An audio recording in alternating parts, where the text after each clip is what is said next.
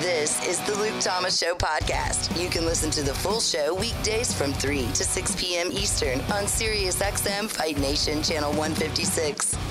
Today on the Luke Thomas Show podcast, I'm going to give you my undercard 5 fights to watch from UFC 252. We're going to talk to striking coach Randy Steinke. You're going to love this interview about what DC and Stipe 3 might look like on the feet. And then I'm going to give you an overall main event preview in a slightly different way. The Luke Thomas Show airs weekdays at 1 p.m. East Coast time, right here on SiriusXM Fight Nation Channel 156. Don't forget about the mailbag, LukeThomasShow@gmail.com. All right, undercard 5 to watch here. 5 fights, not including the main and co-main, that you should watch. Now, undercard is not the same as the prelim card. Undercard is just everything essentially not at the top of the bill. So what would those be on this particular fight card? Well, I'm going to start with the one that is now the opening of the main card itself, the one that's the first fight you'll see when the pay-per-view starts tomorrow, namely Herbert Burns taking on Daniel Pineda. Now, you'll recall the opening bout was supposed to be Ion Cutelaba taking on Magomed Ankalaev, but they can't do that anymore because Cutelaba got COVID. So that's fun. It is what it is. That fight got scrapped, and now they're going to put Burns versus Pineda. Now, Burns missed weight, which makes this kind of interesting. But Burns is an interesting guy, partly because he's Gilbert Burns' brother. He's very good on the ground. And Pineda is a super interesting guy. He fought in the UFC a long time ago, back in 2012. And he had a win over Mackin Semizire, which you guys may not know. He's from the Virginia area. Pat Schilling. He lost to Mike Brown, understandably, and then he got demolished by Antonio Carvalho. Was on the Ultimate Fighter, kind of won, kind of lost. Had one more fight against Rob Whiteford and got bounced. Spent some time on the regional scene. Went to Bellator for a few fights. Went 1-2 there. He lost to Emmanuel Sanchez, lost to Georgi Karakanian. Went back on the regional scene and did really well. And the way he kind of rejuvenated his career was he went to PFL. And when he went to PFL, I think he won the tournament. So he won the 2019 PFL playoffs, but Nevada is going to, suspended him a little bit. So this from the MMA Junkie back in January. Following back-to-back first-round finishes of the PFL postseason in October, Pineda was flagged for having elevated testosterone to epitestosterone ratio in his system. The test pulled him from the $1 million featherweight title fight, and he's been dealing with the fallout since. However, at a hearing, Pineda and the commission was announced all of this. He owned up to a banned substance. He was dealt just a 6-month suspension, which will conclude April 18th. He was also issued a $12,000 $500 fine and will be required to pay about $1,000 in prosecution fees. And it was eventually lifted, and UFC signed him. So here he is. He's a pretty good fighter. He had some tough fights along the way. He has lost to more of the better fighters he has faced, but he's got some decent wins along the way as well. Heavy-handed, willing to strike, total veteran at this point, has 40 fights and then some. He's a sort of an interesting guy. I don't know how it's going to go against Herbert because Pineda can be overwhelmed by specialists, which Herbert is. We'll talk about that when the predictions happen, but could be a fun fight just the same. Also, we talked about it on the show this week, Dodson taking on Merab Dvalishvili. Dvalishvili just has this incredible motor. I mean, the guy can go and go and go and go. And for a 3-round fight, that's not necessarily Dodson's sort of kryptonite, but it does put him in an interesting position to deal with somebody who just has unrelenting, if somewhat unrefined offense. See, that's the difference between Dvalishvili and Dodson. Dodson has a decent gas tank, not great, not bad, but he's got much more refined skills, and he can thump at that weight class. He had a nice win over Nathaniel Wood in his last outing. He needed to win, but he won it decisively, stopping him, in fact. So this will be interesting. What happens when youth and vigor, but sort of a lack of refinement, meet age without vigor, but complete refinement? It's an interesting test case there. Obviously, JDS versus Rosenstruck is interesting too, but I'll point to some other ones down the card to get you ready. Jim Miller taking on Vince Pichel. This is a super interesting one. Both of these guys are coming off of wins over Roosevelt Roberts. In fact, those are Roosevelt Roberts' only losses, if I'm not mistaken. Yeah, they are. One of those in 2019 and one of those in 2020. Roosevelt Roberts is a pretty talented kid, and both of these guys got wins, and they did it very differently. Miller got a submission that was very, very crafty. Vince Pichel, though, just sort of took him down and pounded him out and just wore on him. This will tell us a lot about what Jim Miller has left. I won't call the submission win over Roosevelt Roberts lucky, but it may not be that, like, some fights tell you more than others. How much did that one tell us about how good he really is? We will find out. If he goes in there and, gives Vince Pichel the business, I would say it says a lot about him that these last two fights went the way that they did. On the other hand, if Vince can do to Robert what he did to Jim, which is a big if, I'm not saying the two are equally skilled, just sort of pointing out if he can do that, I think it would tell you a lot more about how much closer Jim is to the end of his career, which he knows is not very far off. We had him on the show prior to the Roosevelt Roberts fight, and we asked him there, what are you sort of looking for at this point? You kind of done and seen it all. And his answer was just that perfect performance, just that, you went out there and you felt like you were yourself, and there was no limit, there was no nothing. You could just be whatever you tell yourself in your head you are. It's an interesting thought, certainly, but the reality about that is if you have a nice performance, it kind of goads you into taking another one because you're like, well, if I can do that well, I should just keep doing these. When in fact, it may not be the best idea. And I don't know what we're going to get against Vince because he has been wildly inconsistent with frequency, right? He fought once in 2012, not at all in 2013, twice in 2014, okay. Then he missed all of 15, missed all of 16, came back in 17 and won, only one time. Came back in 18 twice, fought twice, won one, lost one. Came back in 19 and won. And this will be his first fight in over a year. He's had long layoffs. So that's another X factor to keep in mind. He looks like he's the real deal, or at least a very, very formidable challenge. But when you're that inconsistent, what can you really ever get going in terms of momentum?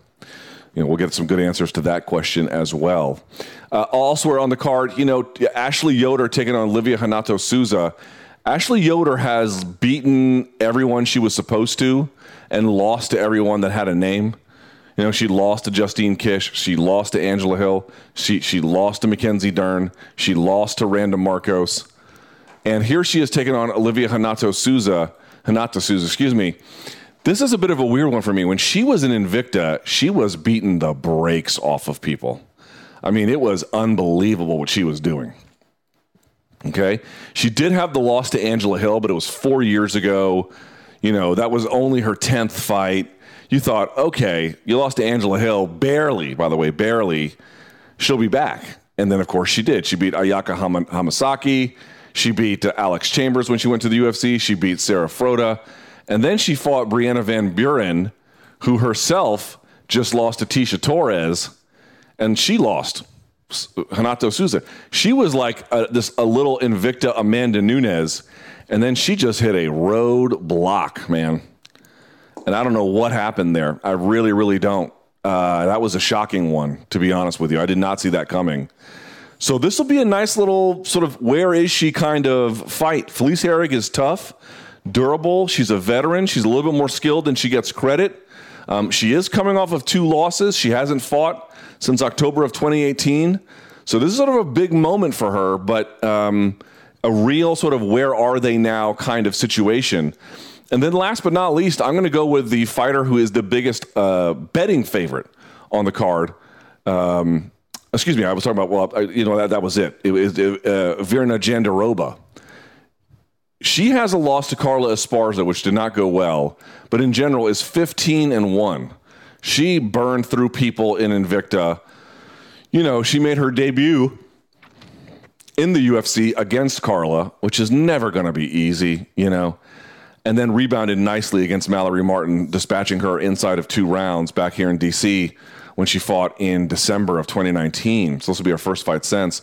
She can do it all too, right? She's got great submissions. She can strike. Obviously, the submissions is what she's known for. the arm bars in particular, triangles, things from guard, although she's got rear naked choke victories as well. She's a real handful there. So we'll see exactly what she's able to do. But that's the thing that's a really interesting fight, because if Herrig loses that one, all that talk of that improvement kind of goes away. And you sort of say, oh, well, this is the next, what do you want to say? The future of the division. So you've got Dodson, Dvalishvili. You got Burns versus Pineda, Miller versus Pichel, Herrig versus Jan Doroba, and then, of course, Yoder taking on Livia Hanata Souza. Those are my 5 undercard to watch.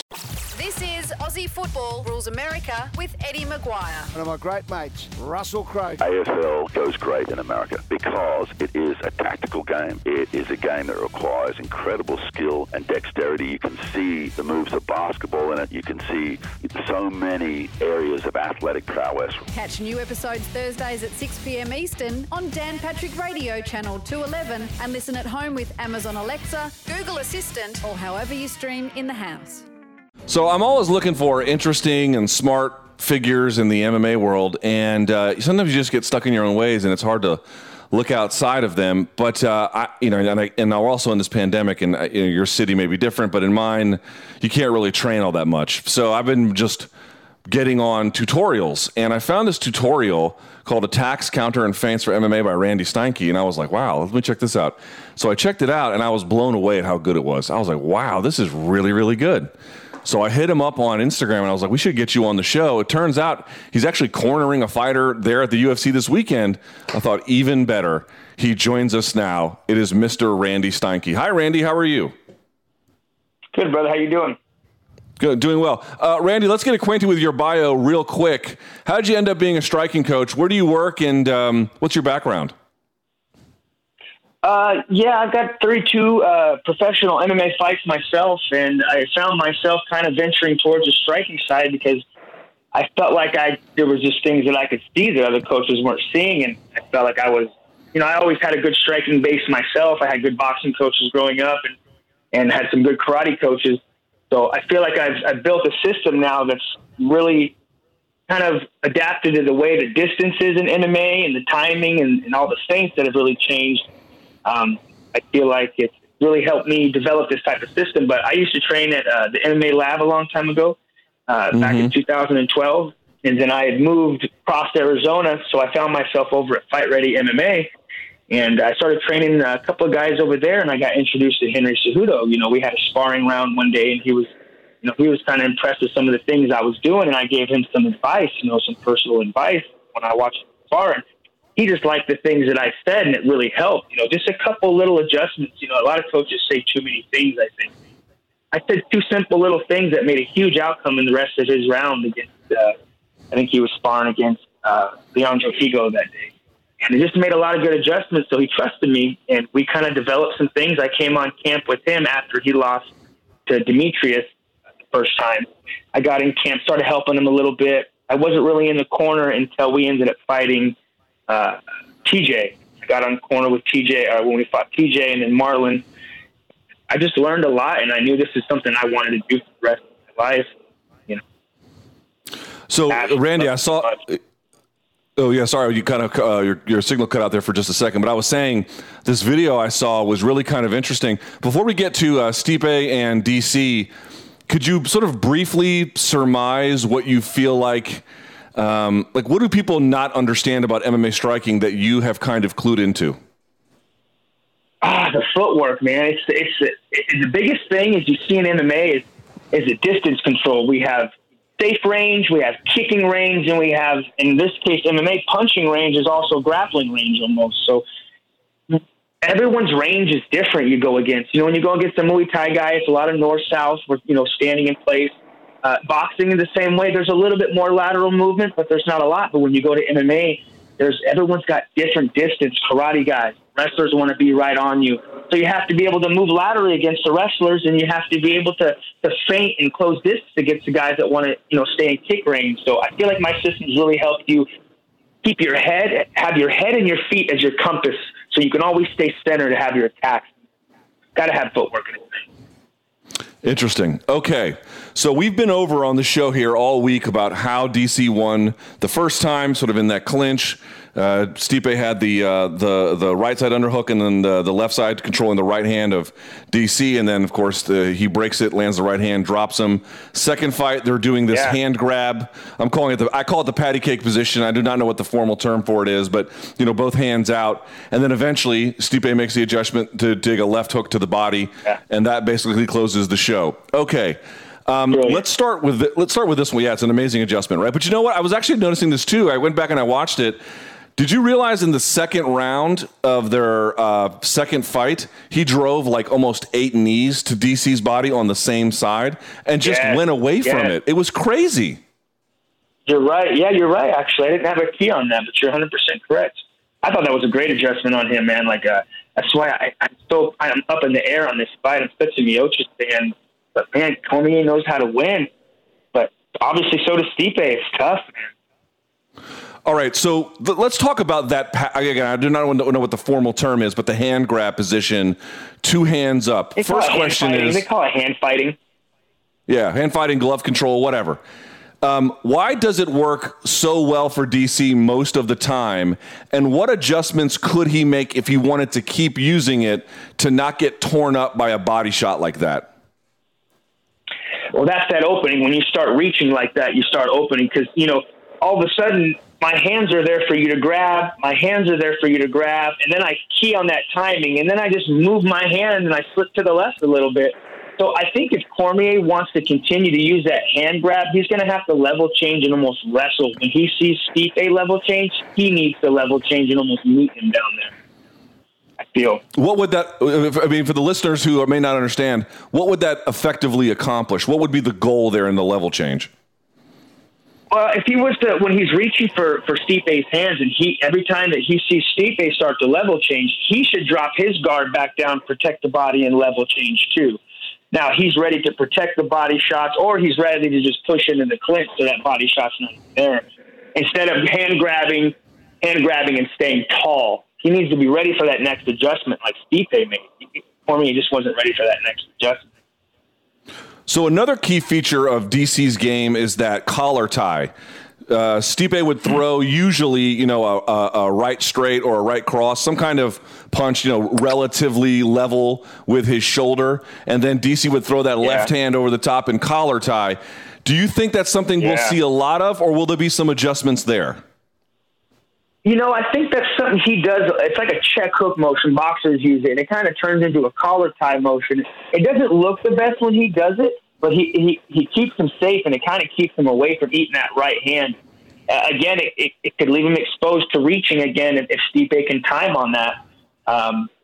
I think that what I would like to see Stipe do a little bit more, since DC's right in his face, is just set some elbows on him. When someone tries to grab your wrist, you just elbow. You just roll into the elbows. I think that's something you might see a little more of do this week. That's interesting. Why didn't they do that? I mean, they probably know to do it. It's just, they weren't thinking about it?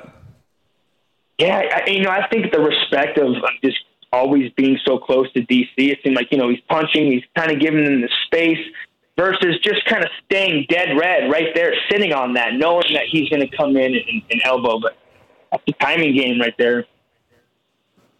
Randy Steinke joins us here on the Luke Thomas Show. All right, so another key feature was, and both guys were good at this, leg kicks, inside leg kicks to set up punches, reset rhythm. Okay, you would have to imagine, right, Randy? That's got to be more of a prominent weapon for both of them in this fight. Yeah, absolutely. It's kind of an inside like pendulum kick is something guys do when they're trying to change the distance. Where you saw Dan Henderson use it against when he knocked out, what's his name? Bisbee. That little inside low kick just changes the range. You can throw your jab off the inside, you can throw your hook or your right hand. So it kind of gives that little smoke screen. It makes you kind of punch your level a little bit, and everything's kind of live after that. So that's why it's a good setup. I would love to see them be a little more aggressive or use that as a feint, not just be so prominent with the leg slap. Where are you on the modern calf kick? Do you like it? And do you think, by the way, I could be wrong about this. I may have counted Stipe throwing one of them in the second fight, but they appear to be all the rage. What is your view on them generally, and then their value in this fight specifically? Oh man, I'm huge on them. To be honest, I've read many articles. I'm originally my background and my heritage and my family is all the MMA lab. And Ben Henderson was one of the first guys who was clashing people's calves. It kind of changed the way we sparred in the gym. You kind of had to be mindful of that. There was a guy named Yassin Meza. He fought in the UFC too, fought Chad. We call him low yachties, like hit that yachty. It was something that was just, it kind of makes the guy have to respect you. You're striking, even if you're not the best striker. It's like it happens so fast. Like Henry Corrales is another guy that beats that thing out so fast. You don't have to turn over the hip, but man, it does damage. It does real damage where you can't really base any weight on. What if you're coaching one of your fighters and their opponent has a good calf kick? What are the things you can tell your fighter to beat that? What are the strategies around solution finding there? I would tell them to stop going first.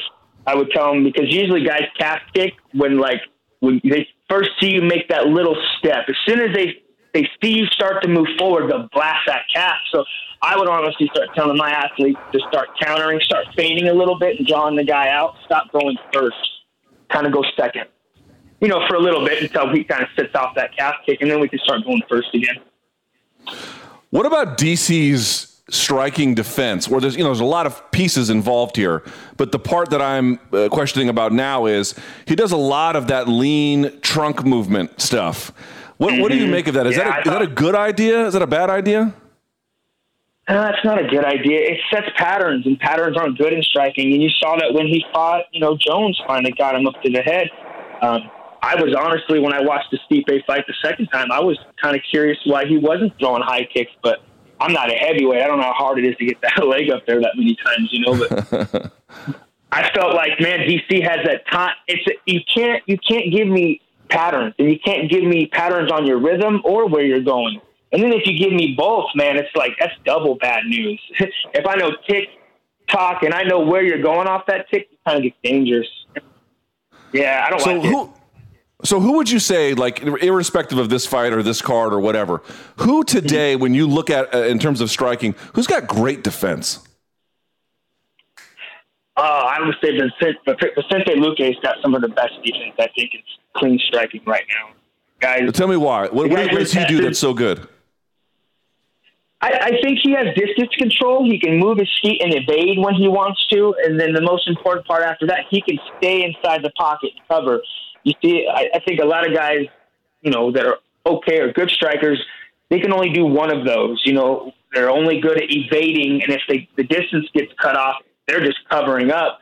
You get some guys who can, you touch and they're going to throw back, and that's what I like about Vicente Luque. He can move his feet and evade when he wants to, and then he can also kind of cover and bang back, which is dangerous because then you don't know what a guy's going to do. You don't know if he's going to pull out the pocket, or you don't know if he's going to cover and throw right back. So the timing changes again. He's one of the best, I think, right now, defensive. Anybody else that you like their defense from? I like Poirier, honestly. I think Poirier's he did a good job of switching up his defenses.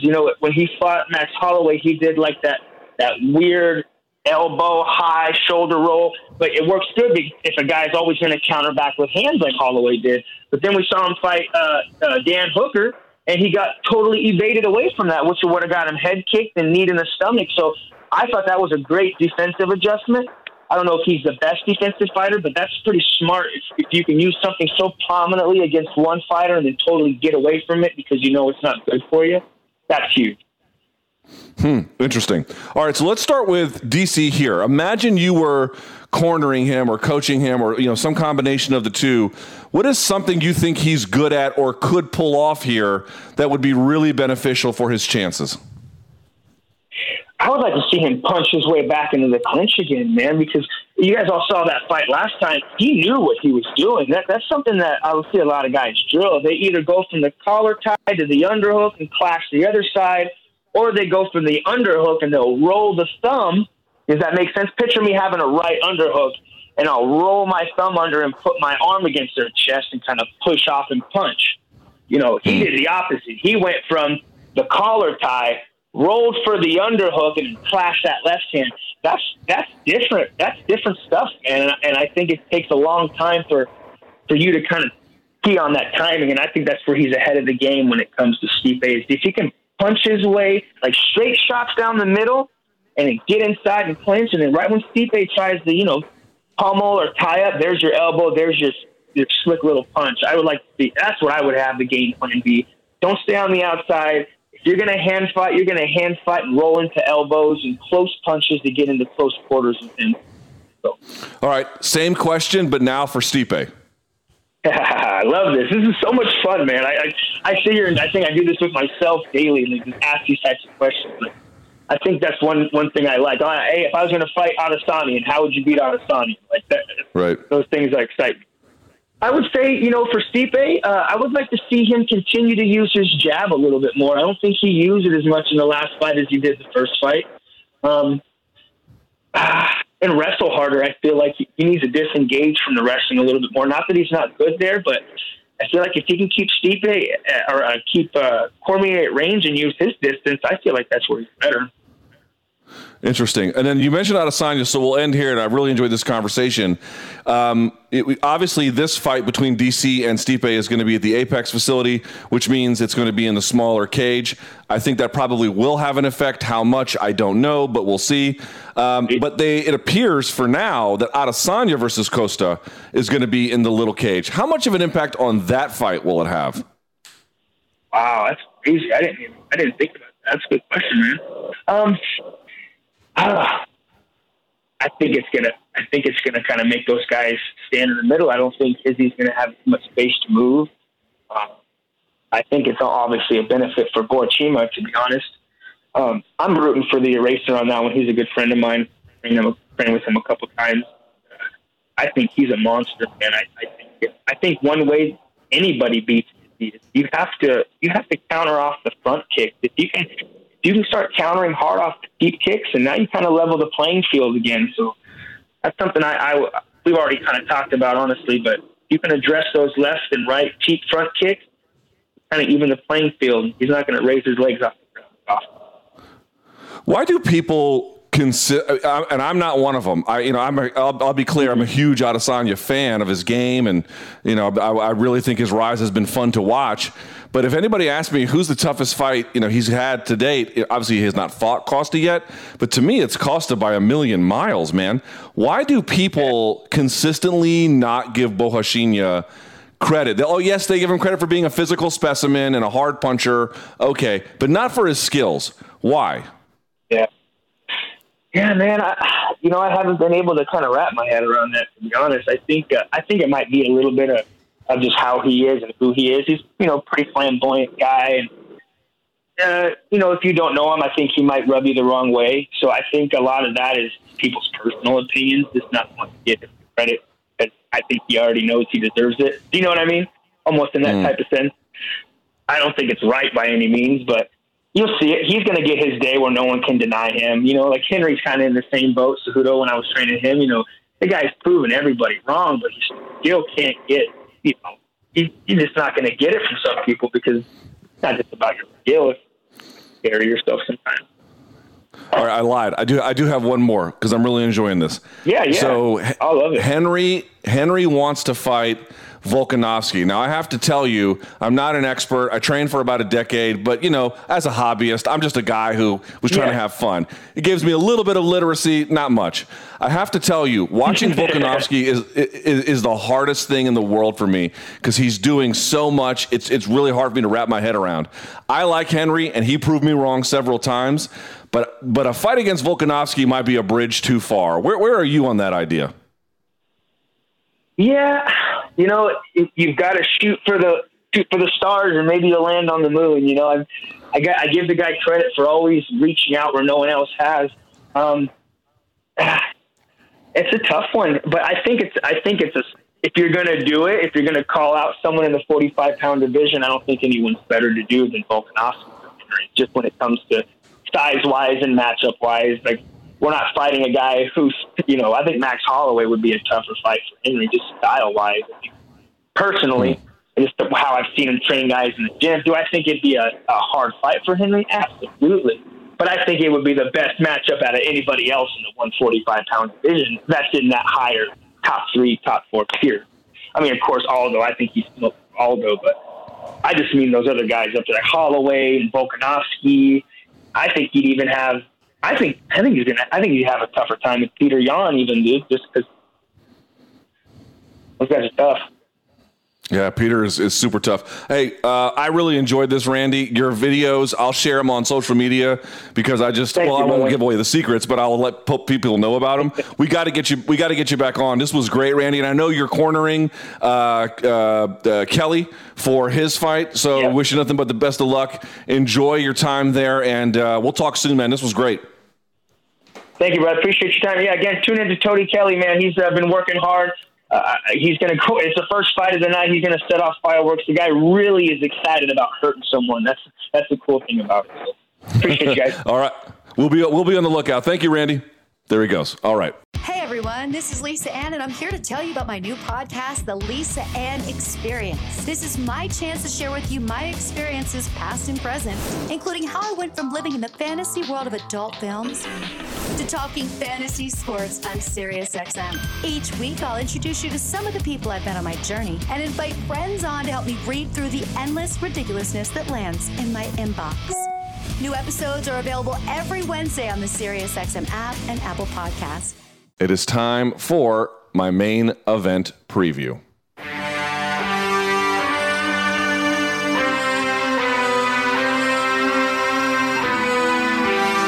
And now it's time for the Luke Thomas main event preview. All right, main event preview. UFC 252, headlined by Stipe Miocic, taking on Daniel DC Cormier. This is their third meeting in as many fights.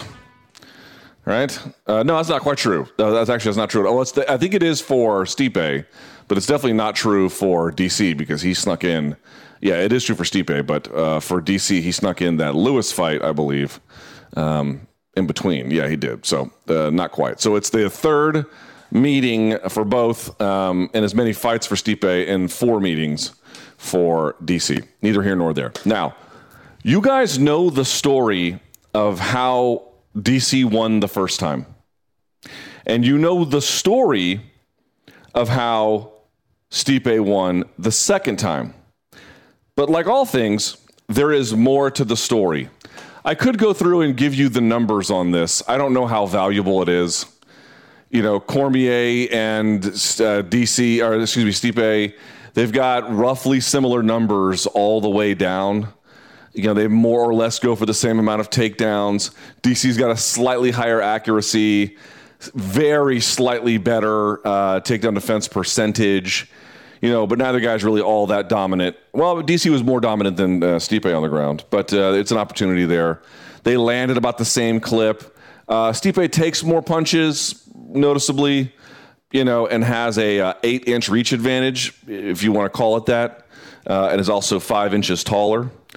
Okay, so those are all the things that if you want to think about, you can think about, right? Here's what I want to do for this preview.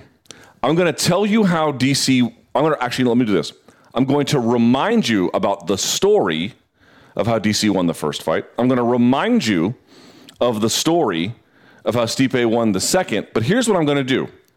I have spent the entire week going through their first 2 fights. And what I found in those 2 fights were lots of things that both fighters did really well, but didn't do enough of. You got to understand something. Whenever you have a trilogy, you can make an adjustment, but you can't go crazy with it. You got to stay consistent, tweak a few things, because those tweaks carry major consequences.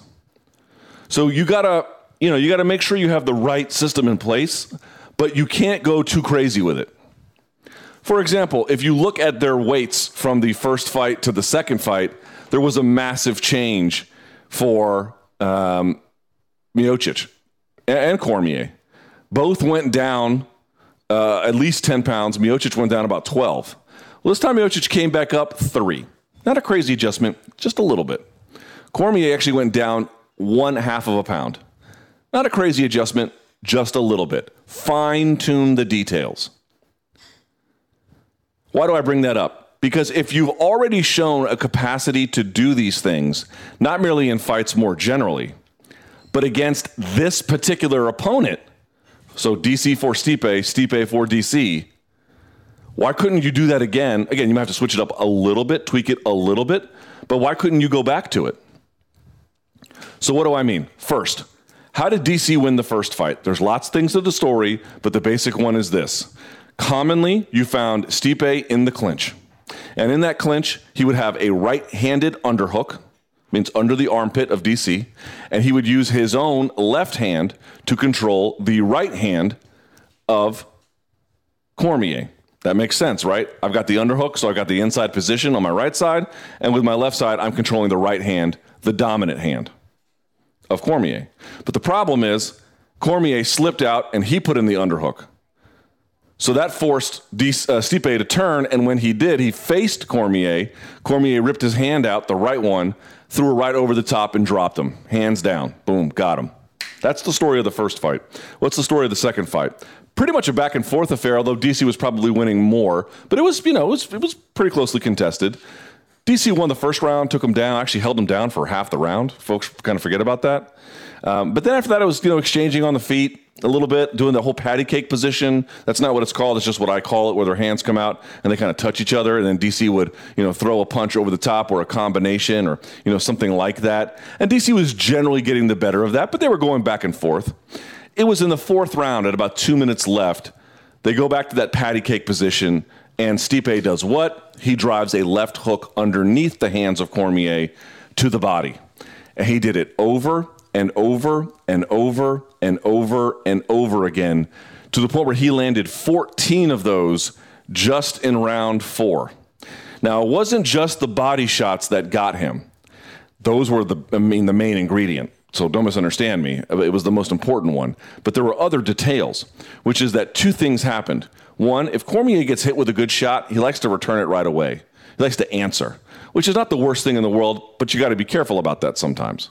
The other thing was Cormier and Stipe were kind of both just standing in front of each other for long periods of it. They weren't using a lot of footwork and feints and in and out.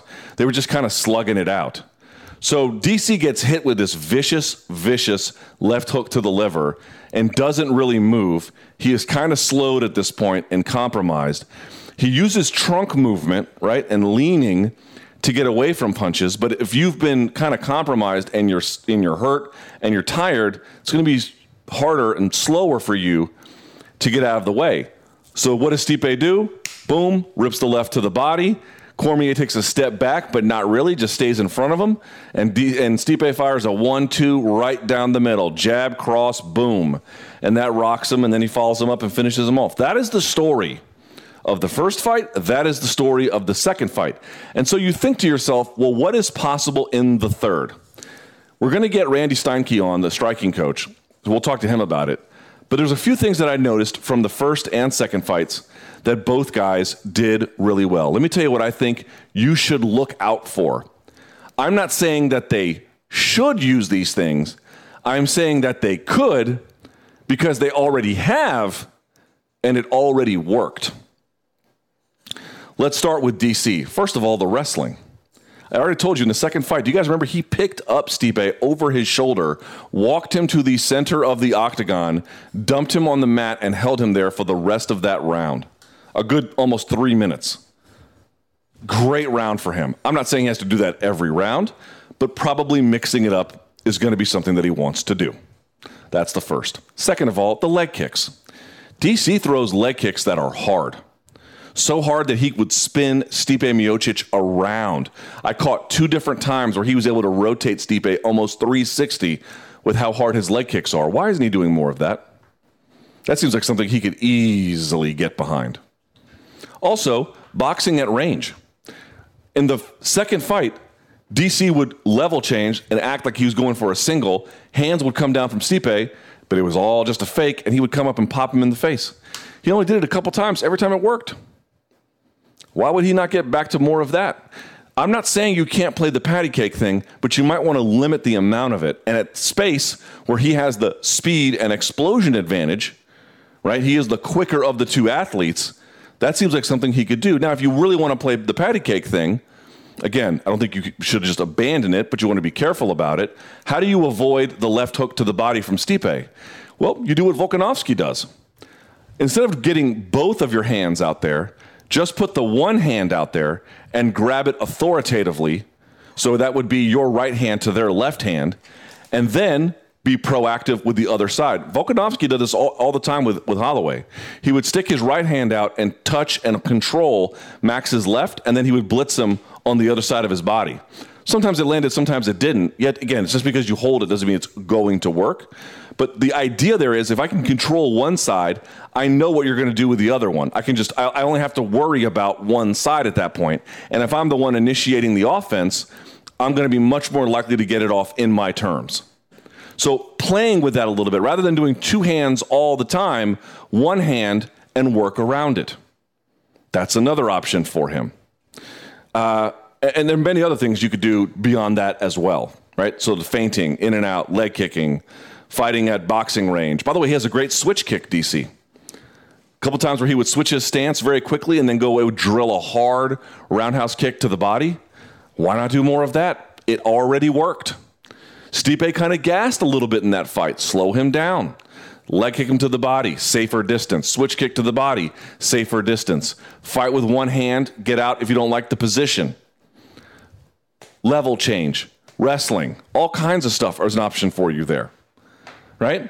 So now, what about Stipe? What were things that worked in the first two fights that he could potentially come back to? What were some tricks of the trade there for him? Oh, and by the way, let me do one more for DC. That collar tie that he does. I think you can do it, but you got to do it, land one shot, two shots at most, and then get out. The problem was he would kind of hang out in that position. So to me, it's going to be a lot more movement, a lot more setups, a little bit more distance, and a little bit more diversity. And I think he can do a lot with it. So what about Stipe? What can he build on? Body work. Folks, if you go and look at the numbers on their second fight, what was the round where Stipe landed the most amount of body shots? The answer is round 4, right? The one where he stopped him. Okay, pop quiz. In what round did he land the second most? The answer is round 2. But you might be saying, Luke, I don't recall him throwing punches to the body in round 2. How can that be the case? Great question. The reason why is because, and this was forgotten, I guess, knees. Knees to the gut. DC would try to walk into him, pressure him forward, and rather than trying to punch to the gut, which again ended up working, I don't know how much he'll be able to replicate that, he would just knee him to the body, surprise him, split his timing. It was great. Do more of that. That way, and by the way, he was never threatened with a takedown on any of those attempts, ever. He landed 8 of those. 8. And then just stop doing it. Get back to that. Number 2, he could go for the wrestling. Now, that's the thing that I would be careful about because DC is going to make that hard on you, but at least establishing some kind of a threat might be beneficial. We talked about the leg kick with DC. Dude, Stipe had leg kicks in the second fight where he was able to time it off of the punch of Cormier from the same side and off balance him. So Cormier is throwing a punch. He's in the middle of throwing it. Stipe's timing was so good he could land a kick on the same side and take him off of his feet. I mean, come on, folks. You got to be kidding me. Why aren't you doing more of that? He can go inside. He can go outside. He can use it to set up his punches. All kinds of stuff. Where is that? How about reimagining the clinch? Did you guys notice, again, the position for Stipe where he got caught in the first fight? Remember, one more time, right underhook, that means underneath the armpit.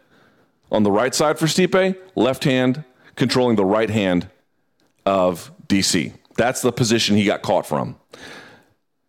How did he fix that the second time? Well, rather than moving into the right hand and thinking you're safe because you're controlling it, he didn't even bother with it. He would let go of his left hand and then put it on the left shoulder of DC, stick his elbow out, and frame across the face, sort of putting his forearm between him and DC. And then with that underhook, controlling the left arm of DC and escaping to DC's left side. Before, he was trying to escape to the right side, but DC was greeting him with the right hand. He switched it up. He went to the other side. That was an adaptation that he made from the first to the second fight. But it also so happens a couple times in this fight, in the second one, from that position, framing off with the left, he would just fire the right hand behind it. You're setting yourself up. Conor McGregor does that all the time. He'll put a hand on someone's shoulder to see exactly where they are. Commonly, they press into him. He frames off that left hand, or that right hand in his case, because he's a southpaw, but then fires his cross. Stipe did the exact same thing in the second fight. Why not do more of that? On the takedowns, when DC got taken down, he would get up. He's worried about scrambling. He got drilled with body shots and knees to the head, I think 2 times from situations like that from Stipe. Why not do it? When Stipe would delay his timing, he had success. How do you throw a 1-2? Okay, you throw a 1, then you throw a 2, but it's all in the timing, right? You can throw a 1-2. You can throw a 1-2, right, to disguise it so it comes right behind it. Or you can do what Stipe did in the second fight, where he would throw a 1, and then instead of going a 1-2, he would go a 1 half-beat 2. Just a small half-beat. Why was he doing that? Because how does DC dodge punches? He goes left, he goes right, but he uses his trunk and his head to lean away. When you lean at the most position before you go to the next one, that is an off-balanced position. You can do it, but it has to be in transition. Well, rather than just mechanically throwing the 2 behind the 1, he would throw the 1, which DC would move out of the way from, and then he would not just throw the second one behind it, he would wait just a small half beat for DC to be at the end of that movement and then throw it. So he would catch him at the most vulnerable moment between positions for DC. Because if you just threw a 1-2, DC's going to either block the first one and then dodge the second one or dodge both. So what if you just delay the timing a little bit? He thinks he's in the clear. Boom, you caught him. How about that? And last but certainly not least, this was something I had paid attention to. In the first fight, Stipe had a lot of success pushing DC into the fence. He would clinch up with him there in that common position. Remember, right underhook, left hand. But against the fence, DC was not the same threat. Stipe would use the fence as a wrestling buddy. If Stipe has to wrestle in the clinch, and we're talking MMA wrestling here, so there's strikes involved. But if he has to do that in open space, that's a hard thing for him to do well in. It's not that easy. But if he has a wrestling buddy and he can press Cormier into it, Cormier might be able to get out of it, but he's a lot less dangerous to Stipe. And Stipe, if he's pressing him in, can be the one to release and then strike on the exit. Even if you don't get the takedown, if you're going to lock up with Cormier, press him into the fence. He had so much success nullifying many of the things DC does well, not because he's a better pure MMA wrestler in the clinch than DC, no, but with the fence, he is quite formidable. These are things I am not making up. These are not just ideas I concocted out of nowhere. These are things both men have already done to the other guy. These are things that I'm not saying you can bring them all back, but what I am saying is there are options to tweak, bring back, select, reimagine, but we already know they work. We're not talking about major changes for the third fight. We're talking what works, slightly fine-tuned. These are things that already fit that description. It'll be very curious to see how they win and with what weapons. Going to be interesting. Thanks for listening. Catch the Luke Thomas Show live and in its entirety weekdays from 3 to 6 p.m. Eastern on Sirius XM Fight Nation Channel 156. On Twitter, follow at L Thomas News and the channel at MMA on Sirius XM.